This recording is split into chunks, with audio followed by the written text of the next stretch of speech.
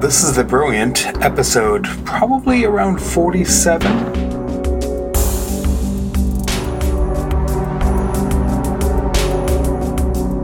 And I'm talking to my friend Kalan, who actually I don't know that well, from New York City.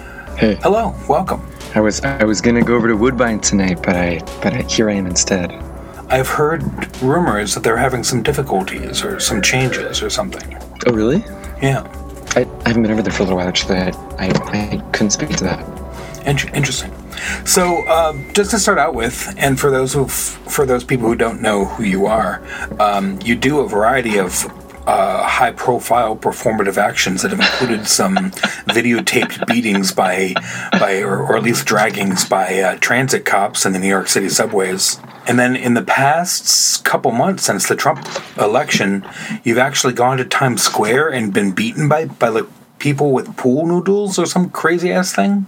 Oh, no, that was before. So there was a time leading up to the election where I was like, oh, it would be a total, like, not like even it would be a great idea, but I was like, oh, no one is doing this, like I should do this. And it was sort of inspired by that article in some British tabloid about people, time travelers coming back from the future to kill Donald Trump. That they had come from the future to do this, and they were showing up in droves all over the place. And a friend and I sort of realized, like, oh, it would be so medieval and wonderful to dress up like Donald Trump and get beat up for. And I was making my just making a living, like making rent, doing that for a few months. And there was one of the best scenes was, God, this is sort of an ornate story actually, and I sort of deride that project at this point, but there was this amazing moment when I was dressed up like Donald Trump and I was playing like Necro or something really loud, walking through Times Square with the big sign that says "Beat up Trump, $5, punch in the face, or punch in the gut, $5, $300 to pee on me," and there were all these sort of menus of things, and I got these. I don't know if you know, in Times Square there are all these people who are mostly like Latino people who are dressed up like sort of like characters, like like Elmo and characters. And there's a lot of Elmos, and they have this whole like suddenly in the last year they've been confined to zoos, these little like green zoos on the pavement there, as a result of like this crazy like thing where allegedly one of them was like sexually grabbing some kid or something, and so now there's this whole like, and they were being very aggressive with asking for photos. But I at one point got 3 Elmos to beat the shit out of Donald Trump with pool noodles. Wow. which was amazing, and that footage is somewhere. But yeah, for some reason I guess that project touched a nerve in it. I got on all these like news channels in like 13 different countries. There was a program in Bengali and a program in Russian and all these different. It was weird. I actually was like, that. This is bullshit. This is stupid. This is not art. I'm just doing this for money. Yeah. I mean, like when you say that you made a living for a few months, like are we talking like $1,000 a month or like multiple? I wasn't going that hard. I mean, okay. I think that, I mean, I live very frugally and I don't know. So it's a couple $100 a month. I live inside like usually like probably less than $500 a month, but I was making enough money to survive, and that was just I thought it would be a real cash cow, but I didn't. I mean, it could have been. I think it could have been if I'd really gone hard, but I also felt mixed about it, and at this point, sort of, yeah. I definitely take my responsibility for getting him elected with the whole media. I don't know. I was a part of that, you know? Yeah.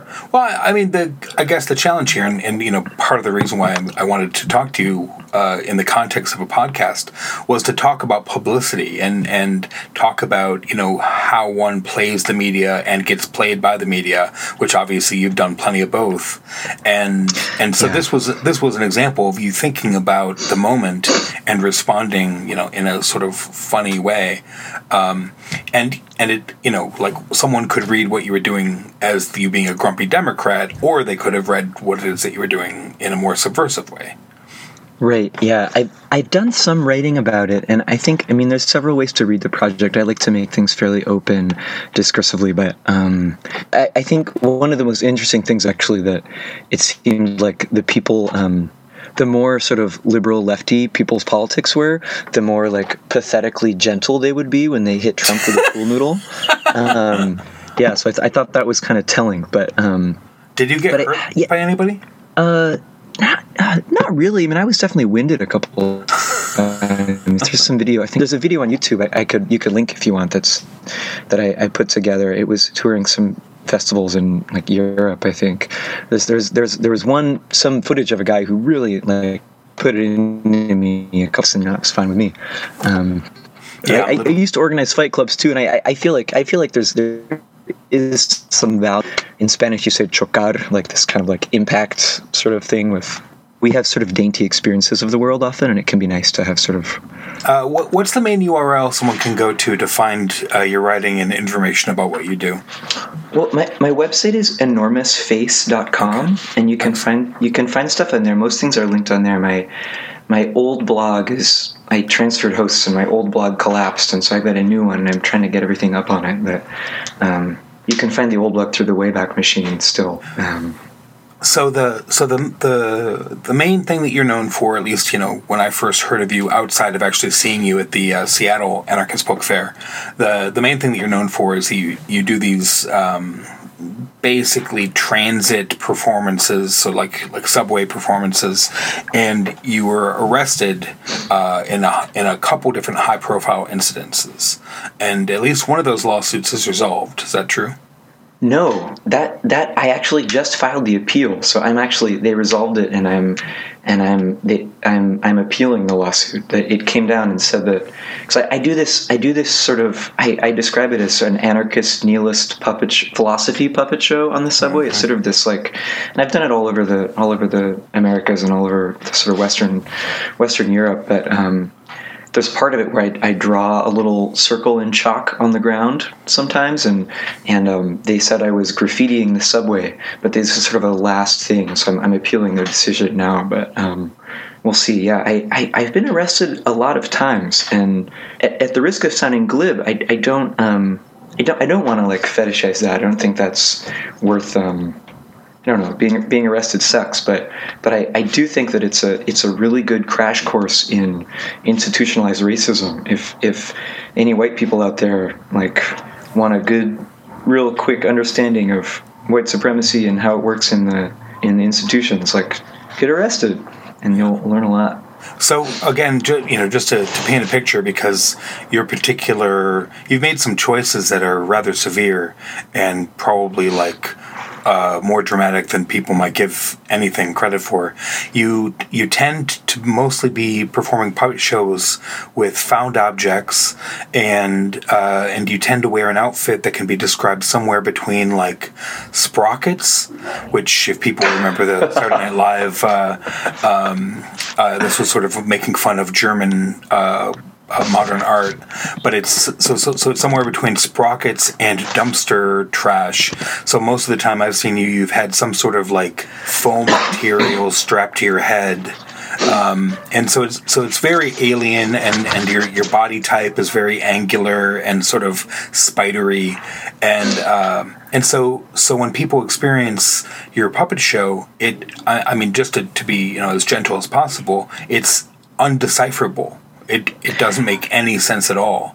Yeah, I think that's something that I as you know, I have a bachelor's degree in comparative literature, and I'm sort of obsessed with like literary theory, and like I used to say I do sort of a Deleuzian puppet show, and I think Deleuze and Derrida, are very interesting to me, and I used to say that I just try to be very semiotically open, but it is true that I think, for better or for worse, although I tend not to incorporate very much narrative or text into my sort of performances or work or whatever, not happenings. I often call it not happenings, but I think they're people can sort of are remarkably astute at deciphering my politics through that. Although I mostly use these sort of garbage things and talk about abjection and sort of. And this, I've been doing sort of a series of the theory of garbage recently that's sort of asserting about how in an economy of goods and bads, garbage is essential to the construction of Western capitalist plutocracy, right, where certain things are valued less. But it's one thing that you've been talking about recently has been lifestyleism. I heard you mention, maybe this is an old podcast I was listening to you, and it's interesting to sort of notice that I think I would criticize myself for being sort of a lifestylist, only doing lots of garbage stuff and squatting. But it's interesting how that discourse has kind of gone by the wayside recently. I remember that was a big deal 10 back in the plus day. years ago. Yeah. Yeah, and I've described that to people recently. Been like, yeah, there used to be this thing in anarchist discourse. Well, I don't want to get trapped by the, obviously someone who watches you can get really seduced by the minutia of like how it is that you do the mechanics of what you do. Sure. The only question along that lines that I will ask is, I imagine your immune system is very strong. Oh yeah, it's through the roof. You roll around the New York City subway all the time. Yeah, I definitely expose myself to a lot of stuff. I mean, unless I miss like 4 nights of sleep in a row, I basically never get sick. Yeah, that's amazing. I wonder how that will change as you age. I mean, is this something that you feel like has a limited lifespan because you've been doing it for 5 years or even more, right? Yeah, longer than that. I think maybe 8 years at this point, longer.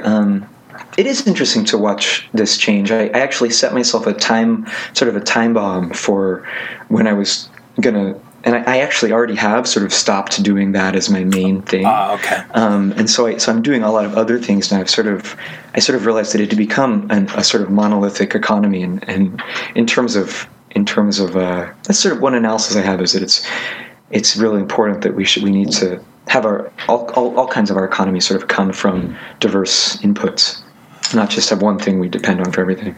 Well, one of the things I've loved about your project from the onset is that you were fully committed to it, in the sense that it was a primary, for lack of a better language, job that you were doing. Sure. Yeah. I mean, I definitely still, I don't know. I mean, there's lots of ways to cut this, but one of the things I think I dogmatically cleave to is like, if you can do what you want to do, just keep doing it.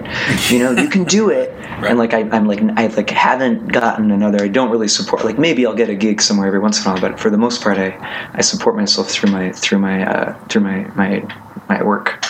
Sure, but I do live very frugally. It's true. Yeah, and so just to take this analysis a little further, the concept, the umbrella of at least where we're going to get started is to talk about how does one, as a person with radical politics or radical ideas, how does one advertise that aspect of themselves? And so the thing that's really striking about your particular set of choices is that what you're doing is more or less not unpopular. It's again incomprehensible. Almost in the Cthulhian sense.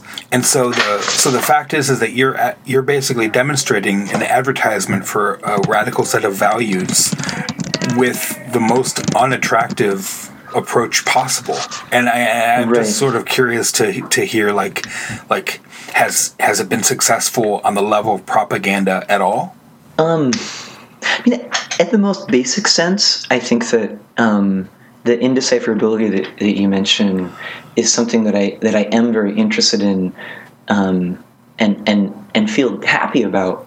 In the most basic sense of like, people see this thing and they're like, "What the hell is that thing? I have no context for this thing. Yeah. This must be totally different. Maybe my community could be totally different, right? Like maybe like if this thing can exist, it's totally different that I have no context for. Like maybe."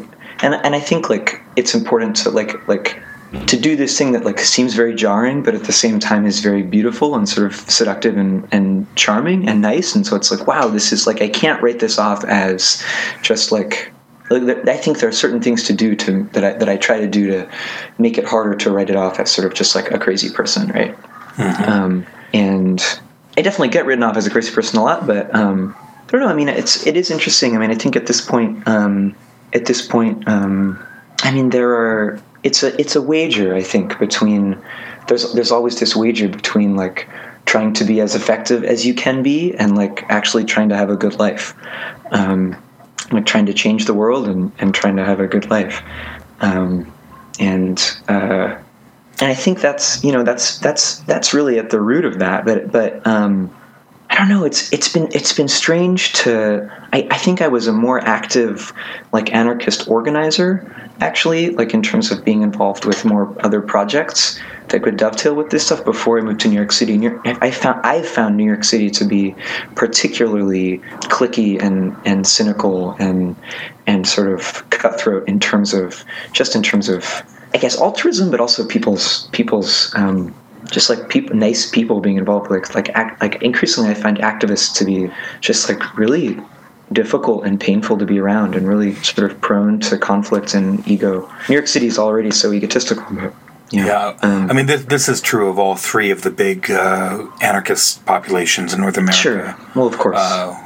Incredible cliquiness, and actually you can tell whether Chicago is a big or small scene based on how much fighting they're doing in terms of number I think, four. and it's a part of me really does think that we really have to find a new way to deal with conflict and accountability and everything, because the systems that we have in the radical community they're really critically failing the survivors and the perpetrators and everyone. It's just like that's another issue.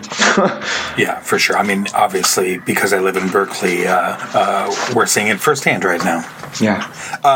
So how did you become the person that started doing this? In other words, what prepared you both on the performance art perspective and from the, having the cojones, how did I become? Yeah. The mechanics, Well, I think there's a couple things going on. I mean, I think in the most basic sense, I think I always knew that I was sort of very.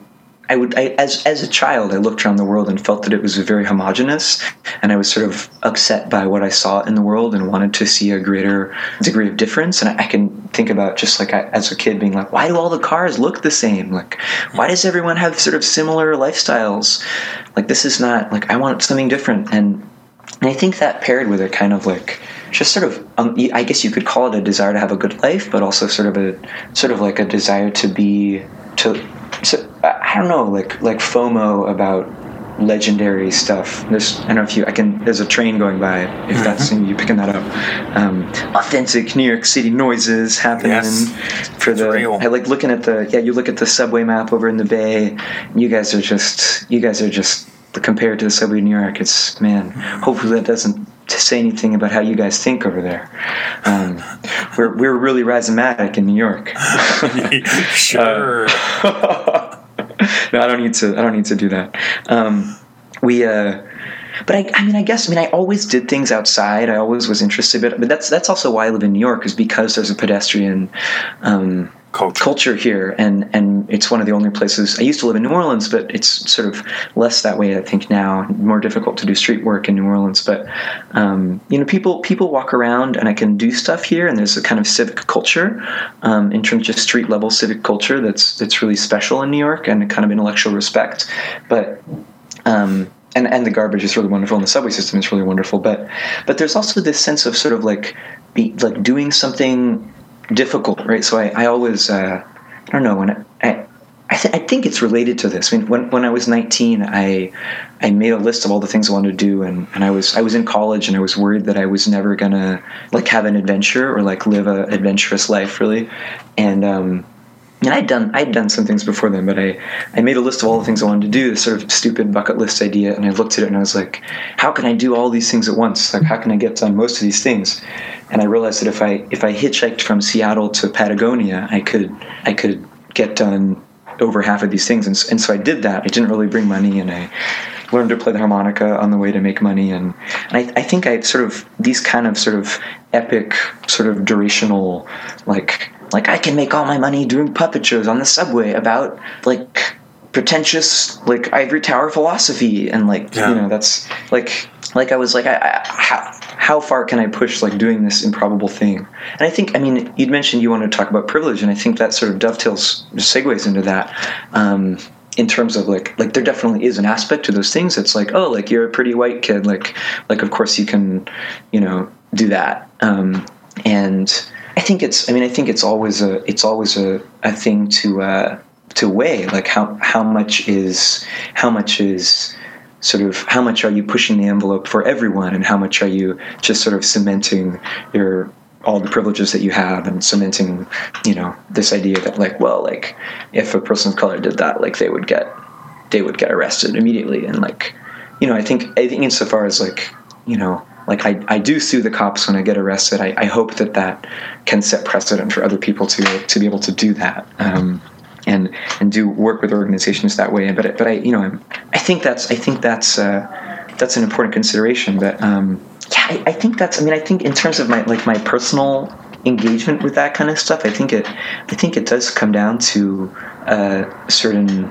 critique of homogeneity, which I don't want to describe as a survival because I do think I'm against survival. I think survival is really survival for its own sake is unlike Dadaism it's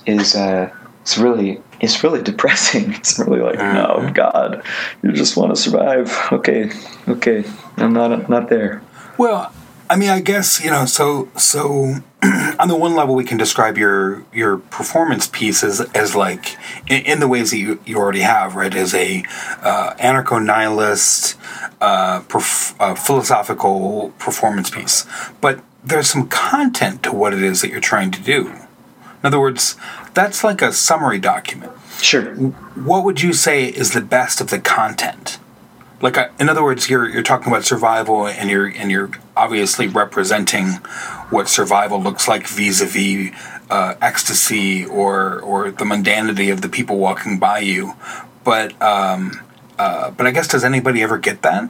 I think so. I do think so. I think in a sense I've constructed my life with sort of maximum free time, so I really can spend my time pursuing what I want to pursue. And there've been some trade-offs for that, of course. But are you talking about? Would you like for me to describe sort of the particular projects, or sort of ideological undertones thereof? I recognize that there have to, I can't follow your stuff because we live on the opposite sides of the country all that much. Yeah. So I recognize that you've had different phases and different sort of transitions. Yeah, sure. Talk about one thing that I do that I'm proud of, that I've done several times. I do usually several times this summer. I've been doing it for a couple of years here. Is I build this giant shopping cart that's like this sort of towering, trundling heap of sort of vegetable grotesquerie almost, and I push it from Bed-Stuy up to the Bronx, so up through Brooklyn, over the Manhattan Bridge, usually down to the bottom of Manhattan, then all the way up Broadway, just 30 miles about, to the Bronx, and it's originally it was sort of this homage to this guy William Pope L, who he's self-described as at one point as the friendliest black artist in America, and he used to do this thing where he would dress like Superman and crawl on his belly the length of Broadway, and he did it over 5 years, and it was like a sort of, he did it a few blocks at a time. But I would do that and tell people about him as I push the cart. But I think, again, there's a lot of ways to read the cart. I do like to leave it open, but in a sort of basic sort of sense, these things that are sort of totally entrenched in alterity and this sort of oh my God, you did this thing, that's so weird, that's so, why would you do that? I hope that at the most basic level that it can open up an imaginative space for wow, that's really different. What would lead someone to do that? That's you really can do a lot of different things and sort of open up this imaginative space for difference in the world, in the most basic sort of cosmological.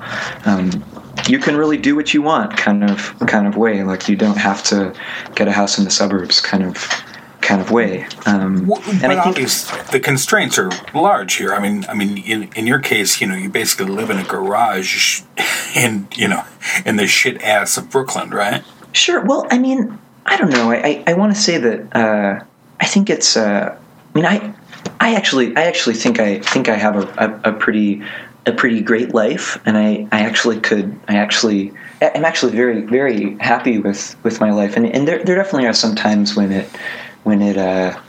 man, I wish I had something that I don't have. But again, things are changing in my life. Like I definitely am. You know, I'm interested in change. I think fundamentally, and that includes things for my life. But I mean, I don't know. Oh fuck! Did it? Oh, we're still connected. Yeah, we're doing great. Actually, just to change the topic a little bit. Yeah. So I, like a lot of other people who work shit jobs, try very hard to keep the thing I do for my job, like in other words, to pay my bills, very separate, like hard wall between my job and my life, the things I value, the anarchism I do, and you actually don't keep those lives separate. Well, it's interesting because on the one hand, there's this sort of banal, irritating slogan people say, art is life, life is art, and I really detest that. I really disagree with that. But ironically, I do, in a sense, embody that, and I do have made some kind of fusion. That's true, but it also is, you know, it's nice to be able to present that I also am it's nice to just do straight drag sometimes and sort of not wear skimpy tights and bras and just put on a button up and go to a cafe and be really regular, you know. But I mean, there are a lot of ways my life is really normal. But there's obviously probably more ways my life is really strange. Well, so about 6 months ago, I think that you were having a lease end, and you were plausibly going to have to change some things in your life, and I had suspected that you were possibly going to leave New York, or that you were at least contemplating it. Yeah, a lot of people. Yeah, that was a hard time. I mean, there was some hard stuff going on. I think New York is where I live. It's really, there's something really special about New York, and I think this is where I belong, and I'm always going to be coming back here. But I do tour a lot. I mean, I do go out for a second. I went and was actually back in Seattle taking care of my family for a little while. But I did try to sort of go really hard with the cart for a couple of weeks, and I built a new cart and was sort of.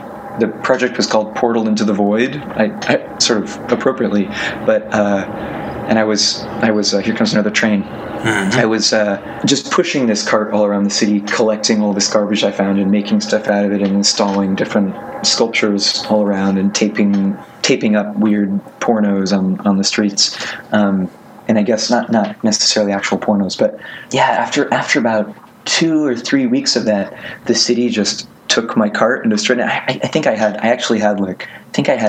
80 liters. I think I had my body weight in my urine in another cart that I was dragging behind me, and in front of me I had gosh, man, that was the whole urine thing. I sort of detailed that on my blog. That actually came from when I was squatting in New Orleans. We developed our koala house, had a whole microeconomy of my urine. I was my squat mate Amérique said, Kalan, it will be the koala house dairy, and the dairy will produce the liquid currency for which we will use the economy. And it was I was after the squat got bulldozed. I sometimes would try to keep the economy bolstered with producing some dairy products. But that's sort of esoteric at best. Yeah. So. After you seemed like your spirits were down after your cart was destroyed with the city, but there were a lot of things going on. Yeah, there was some sort of interpersonal betrayal that happened, and different, just sort of the shit hit the fan in a big way, and yeah, I was sort of shit out of luck for a second. I mean, I guess to put the question a different way, you've chosen a life where this is going to be what your life is forever. Maybe. I actually, one thing I've been thinking of recently I've got a lot of projects on the horizon, but a little further out, I'd actually really like to get a step van and convert it into a kind of sort of like RV sort of / like touring. I imagine do you know the 100 Years of Solitude by Gabriel Garcia Marquez? You read this? I think I've heard of it. There are these people who are described as these gypsies who appear every year and bring these sort of fantastic, strange objects to the little village of Macondo. And I imagine some sort of fusion of the Freedom Riders and these Macondo gypsies sort of touring. I really want to sort of tour Red America with this. I think it would be. It could be cool to do. But I mean, like I say, I'm interested in change. You know, I am like there are things that I'm done with. You know, like there was when I hitchhiked from Seattle to Argentina, I was on this tip of like really dogmatically like, no, there shall be no flying. But it really is. I basically live like one of these hardcore freegan people that thinks that consumerism is wrong. But the whole analysis of consumer politics as a seat of change is, as everyone knows, sort of really just about a guilt trip for people, and it's really just a way to just a bad place to spend your energy. Like if you really care about making political changes, like you should do much more spectacular things, I think. Okay. Well, let's talk about that a little bit. What do you think are the two things that you've done in your own practice that has looked like the kind of change you'd like to see in the world, or you putting that idea into practice? Because obviously, again, living in Berkeley, it appears that the anarchists and anti-authoritarians think that fighting Nazis on the streets is the spectacular way to demonstrate our good ideas. If I'm going to be really cynical, I want to make the. Increasingly, I mean, you saw I posted a thing about something that happened in New York a few months ago that was just super normal, but it's just regular. Also, like just this, like, is Antifa just like sort of like the anarchist bro like analog to Catholic crusades? Like, is it just anarchism's response to like making like using young male energy to this is a good way to make young like anarchist dude bros not beat up the girl anarchists. Like, let's take out their but it's like after the fucking protest, like Milos' book sales shot through the roof. Like that's, I mean, it's like sure. let's look at the actual practical effects of these things. Yeah. If you ask them, a lot of Antifa describe themselves as the basically internet nerds who spend the bulk of their time doing research and then sort of deploying their troops after the fact. Like, for instance, today the entire conversation is about naming the names of who did the bad things on tape. I'd love to see an Antifa action that was just razor precise and had a really great effect, but I haven't seen it yet. I mean, it's the truth, you know, and most, I don't know, I think, who was it? It was some, I want to say it was some person at this talk about there's all this hullabaloo in New York about the Whitney Biennial showing this sort of glib painting by Dana Schutz about the the photograph of Emmett Till. And this woman was saying that she feels like it's the sort of white academy's response to is like trying to shut down free speech, and it is like there's something that doesn't work about that response. There's something that is also this freedom of speech is sort of a weird basic. It's just sort of a weird basic assertion for any society in a lot of ways. I mean, it is curious, and like at what point does freedom of speech balance with just oppressing other people and entrenching oppression? I don't know. Anyways, we were talking about spectacular things that actually you appreciate. Sorry, in a certain sense, my puppet show is really that. I mean, it's something I'm really happy with in terms of like at a certain point I was like, what would I want to see in the world? And I was like, well, I'd want to see a fucked up puppet show made out of dead animals and garbage, just like illustrating Benjaminian theories of translation, and Gloria Anzaldúa is talking about borders and all this stuff, and you know, this weird cart roving around the city, people sort of living in the cracks of a non sort of a fragmentary economy. Do you take a stand? Do you take a stand against electronic recording and transmission of your puppet shows? Because obviously, I'm sure that you've been approached by other aspiring artists who would like to convert your stuff to film or whatever. Sure, yeah. I feel complicated about it. I have a manifesto against photography. Specifically, I'm more against photography than I'm against film. Actually, I've got some film that's interesting. I guess my principal declaration against photography is that it's fundamentally incarceratory. Like it tries to take something and suck the life out of a moving image and freeze it forever in time. Which is, it's something that I use, but it's as a street worker, it's something that, is weird in terms of people say objectification, and I don't have anything against objects, but I do think that there's a constant perennial problem where people will come up and laugh and take a picture of me and then just really treat me like shit, and like if someone takes a picture of me and then treats me with respect and maybe gives me a buck or gives me or writes me their contact and is like, hey, I'll send you the picture if you want it. That's fine, that's great.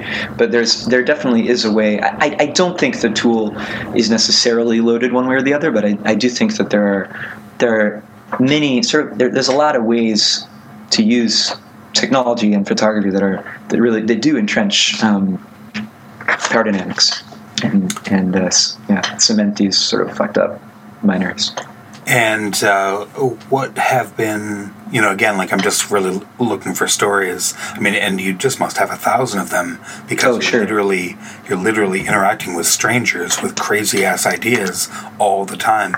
So what's been what have been some great responses of people who have come and just seen your thing and been like, I'm on board, where's the newsletter?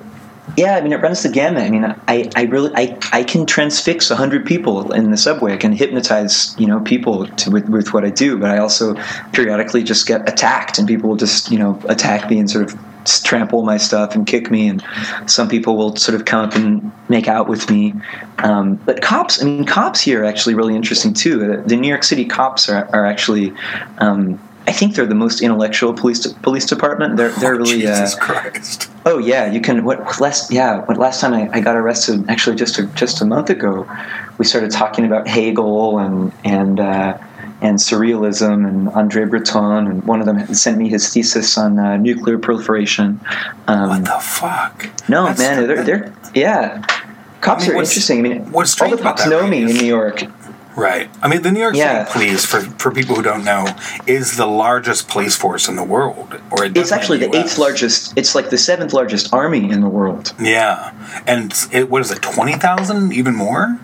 I don't know. I couldn't quote the numbers right now. But even the ticket people are cops. So it's like it's just armies and armies of departments. It's weird. It's a weird. You might like this story. There's a couple. This has happened several times actually. After I got arrested, I was standing outside the subway and I have I have a little patch that says "fuck the police" with a smiley face on it.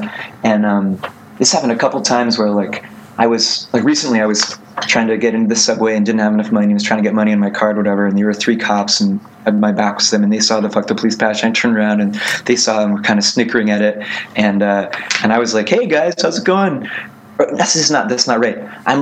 One of them comes up to me after seeing the "fuck the police" patch, and this was around Christmas time, and he was like, "Hey, you want a candy cane?" And I was like, "Sure, of course, I'd love a candy cane. Do you guys want to see a puppet show?" And they were like, "No." And I was like, I did a little tiny puppet show for them, and they loved the puppet show and were like, "Hey, can we let you into the subway? We'll let you into the subway." And they let me into the subway after seeing this "fuck the police" patch. And another time there was this cop, or there was this guy. I was standing outside the subway again, sort of stranded and was trying to get money in my card, and this cop saw my hat and he was like, "Hey, weren't you arrested by the MTA? That's so fucked up. I saw the video of your arrest. That was heinous. I'm so sorry. Can I let you into the subway?" But it's just funny, it's weird. I mean, it's a weird, it's weird to have conversations with cops where you're like, yeah, I really hate what you do. I think you should get a new job. You guys are so intellectual. You should become poets. And they're like, yeah, maybe I should. I don't know, the NYPD is actually really on board with hating the cops. Sure. But I don't know, fuck the police or whatever. Well, again, it's also, you have 20,000 people and there's going to be a range of opinions. And if anyone's going to know why you would say fuck the cops, it's going to be people in a huge bureaucracy like that. Yeah. And if there's anything cops hate, it's paperwork. So if you threaten them with paperwork, yeah. Yeah, there is this weird attitude, that's very different to West Coast cops versus East Coast cops in that, East Coast cops are a member of this huge bureaucracy, whereas West Coast cops are sort of overworked in this different sense, where they're supposed to be lifestyle cool at the same time that there aren't enough of them to do this sort of bureaucratic thing. Yeah, right. Whatever. Interesting. I mean, in the East Bay, we have this thing that's called mutual aid between the different police departments. Yes, literally mutual aid. Yeah, that's awesome. And it's basically anytime a thing like Berkeley happens, the Berkeley PD basically fires up the mutual aid, fireworks or something, and the cops come from all the different surrounding cities. Sure. Wow. Yeah, in Occupy, it was a real big deal. I mean, obviously these weird clashes happening in Berkeley are a little different, but yeah. Oh, that's nuts. And so you say you're transitioning. You're moving a little bit away from street performing. Well, I think I always am. Like? Well, I'm moving away from doing the puppet show as working that job as like a 40-hour-a-week job. I actually, you might like the what I did was I used to get really mad when people gave me pennies on the subway, and I was like, oh, you think I'm worth a fucking penny? But so I was like, how can I make these pennies valuable? And so I actually I was like, I'll collect all the pennies from my birth year that I get busking, and then when I get 100 of them, when I get $1 worth, I'll melt them down into a nugget to fight the cops, and I'll stop doing street performance as my main thing. And it took several years for me to actually collect that many pennies from my birth year, and I have a sort of my birth year is one of the rarer years for pennies, incidentally, but. It turns out that it's actually hard to melt them. Like there's some combination of zinc. They're like 98.7% zinc or something now after 82, and I couldn't find anyone to melt them. When I went to tour Europe like last summer, I flew to Norway. I flew to Norway, and when I showed up at the squat in Oslo, and my first day at the squad in Oslo, I was like, I sort of mentioned this project. Someone's like, oh, I'm a metal worker. And I was like, oh, you might like this project, And I actually brought these pennies with me. And the person was like, yeah, totally. There's this guy down the street who actually, you should go to him tomorrow morning. And so I went, and I actually was able to melt down this nugget of sort of this weird dowsing nugget of 100 pennies. That's my sort of marker that like I'm done with doing the puppet show on that. I try to do it like once every week or two still, because it's just it's something that I can do really well, and I don't want to lose it, and I think it's valuable for the world. I want it to be something in the world. But I do gigs around, and I'm sort of just I'm working on bigger projects. So I'm working on. I'm going to be starting a film really soon. I'm going to be, I think this month I'm going to start this project. I'm trying to do a performance on every subway stop in New York, of which there's 469. And so I'm going to start with the L train and do like a different performance on each subway, and not the puppet show. Like I'll do little puppet shows, but not sort of the one that I'm known for. And I'm going to be making this documentary from the future, I think. But I don't need to talk about all these things. But yeah, I'm sort of dedicating my time to like bigger projects. I feel like the puppet show has sort of run its course, sort of, and I'm sort of doing sort of longer term planning, investing more time in projects that have like a longer term, less sort of what do you say, like direct, immediate satisfaction, whatever it's called. Mm-hmm. Yeah. I mean, clearly, as someone who has a variety of projects going on at once, some of which are really quick turnaround, right? I'm now doing a weekly podcast, projects like this that I'm trying to do about 2 a month, and then some book projects that are going to be like one a year for the next 5 years is my current plan, and sort of trying to keep all your creative stuff and as balls in the air while you try to survive. Yeah, it is an interesting juggling act, and someone was saying recently that actually that's actually a much better way to go than to sort of dedicate your entire life to one project at a time, which can end up with these sort of like real serious depressive bouts. Sort of postpartum things, but it's interesting to notice things coming together also. I mean, as I work on a lot of different things at once, and I just put out this sort of morphology of Zos. It's like a I think I sent you one. It's like a utopic vision of hell with sort of anarchist dialectics and hentai tentacle geography. It's sort of this Codex Seraphianus meets the Necronomicon sort of book. But I've realized that it's sort of a graphic novel / sort of anti-philosophy praxis thing. But all of this in a very tight little package. Yeah, and it's perpetually growing. It keeps on growing, but is kind of dovetailing with more and more of my other work, and it's interesting to notice things really coming together. And I think you do that too. I think in a really cool way. That's really it really there's something too. Like if you really just keep doing it, just keep working, you can get somewhere. And that's for sure true. Yeah, and I think, I don't know, like the puppet shows, like I'm talking about sort of collaborating with some sex workers who I know with puppet shows where like they'll be doing their like sort of like cam internet stuff, and I'll be doing like weird puppet shows around them, which I think could be a kind of cool hack to like go into the world of like live Jasmine or whatever it is to,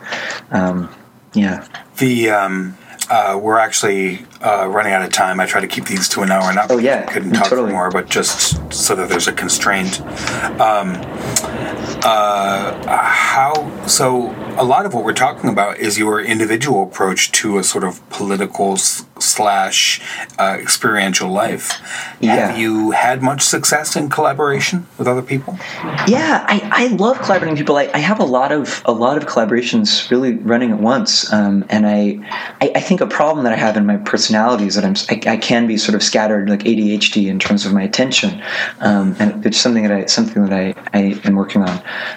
But I've had a lot of collaborations. I mean, some of them in the last. So recently, I've had some sort of explosions with sort of sad sort of collaborations not working out. But I do love collaborating. I'm working on some bigger collaborations that'll be coming up at the anarchist book fair, anarchist art fair. We'll be doing a big collaboration with several different people from different groups we like to do sort of noise things on the subway. One thing, if we're running out of time, I do want to say that in terms of one sort of central thing, and this I started going to therapy recently. This came up in therapy, that I used to say that I'm like I'll call myself a street physicist, but one thing that I'm trying to do is like rip little holes in reality and bore these little holes in reality, but making these boring little holes was another sort of like sad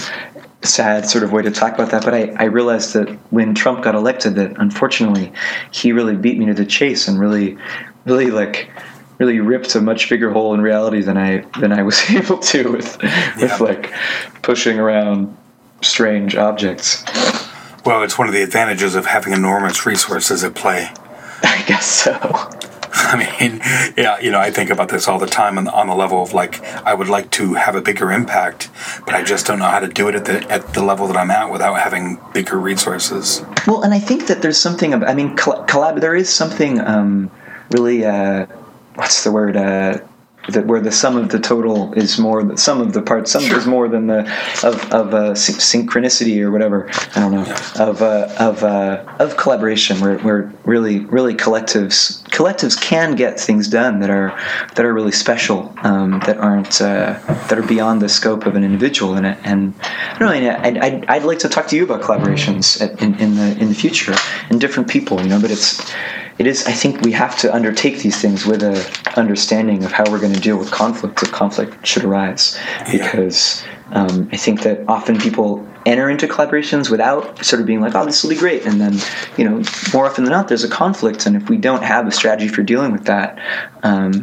sort of ensured, it can really be bad. Yeah, it's funny. One of the reasons I was sort of pushing you in a certain direction earlier in this conversation was because you're not more popular than you are because your tastes are really fucking weird. Whereas a lot of the reason why a lot of the work that I do isn't more popular is because I'm fundamentally a contrarian. And I don't like the feeling of being in a room with people who I agree with. So I fuck shit up. Yeah, I mean, I'm that way too. When I meet someone, when someone's like, "Oh, I'm an anarchist," I'm like, "Oh, like I don't want to hang out with you," or like, or if they're like, "Oh, I'm a puppeteer," I'm like, "Oh, you must be a pervert. That sucks." Like, sorry. Like it definitely there are things about when people identify as my identity. I definitely tend to. Yeah.